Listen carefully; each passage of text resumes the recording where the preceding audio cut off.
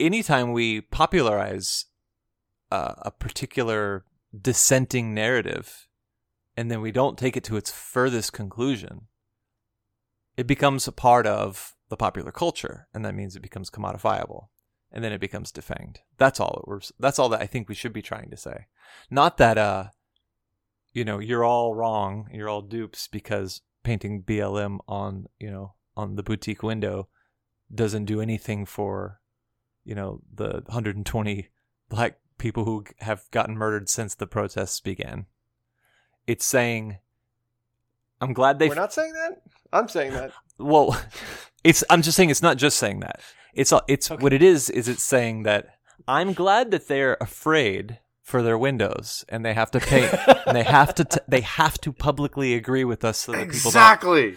But if we stop there, it doesn't mean anything. Keep pushing until the owners of things can no longer identify with the opposition. And then we've really got something.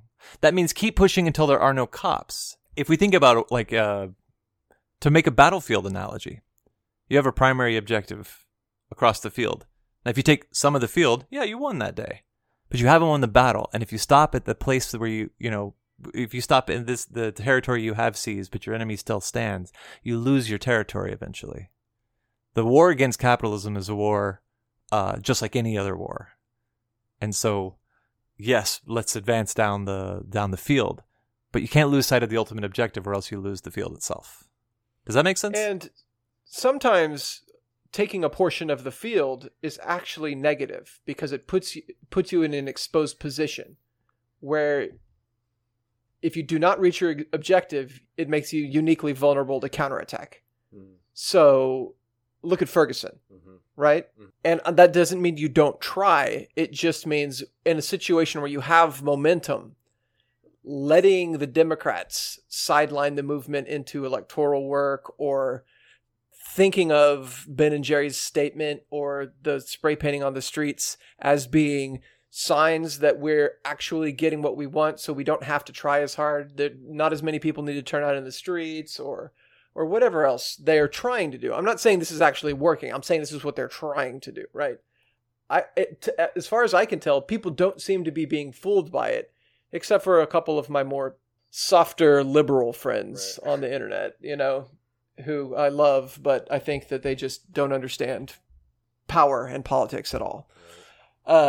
Letting the momentum be arrested and seeing these cosmetic victories as something that are signs of tangible change, and that if we did have to back off, it's okay because we already won this much, I think would be a huge mistake.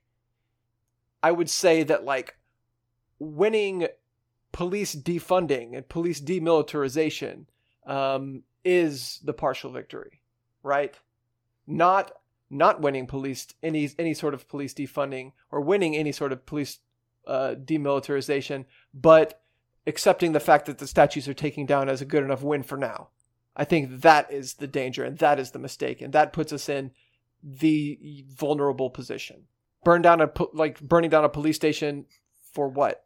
So that people can go to jail for the rest of their lives and statues can get taken down. You know what I mean? I'm not saying that's what's going to happen. I'm just saying that's what they would like to happen. Right.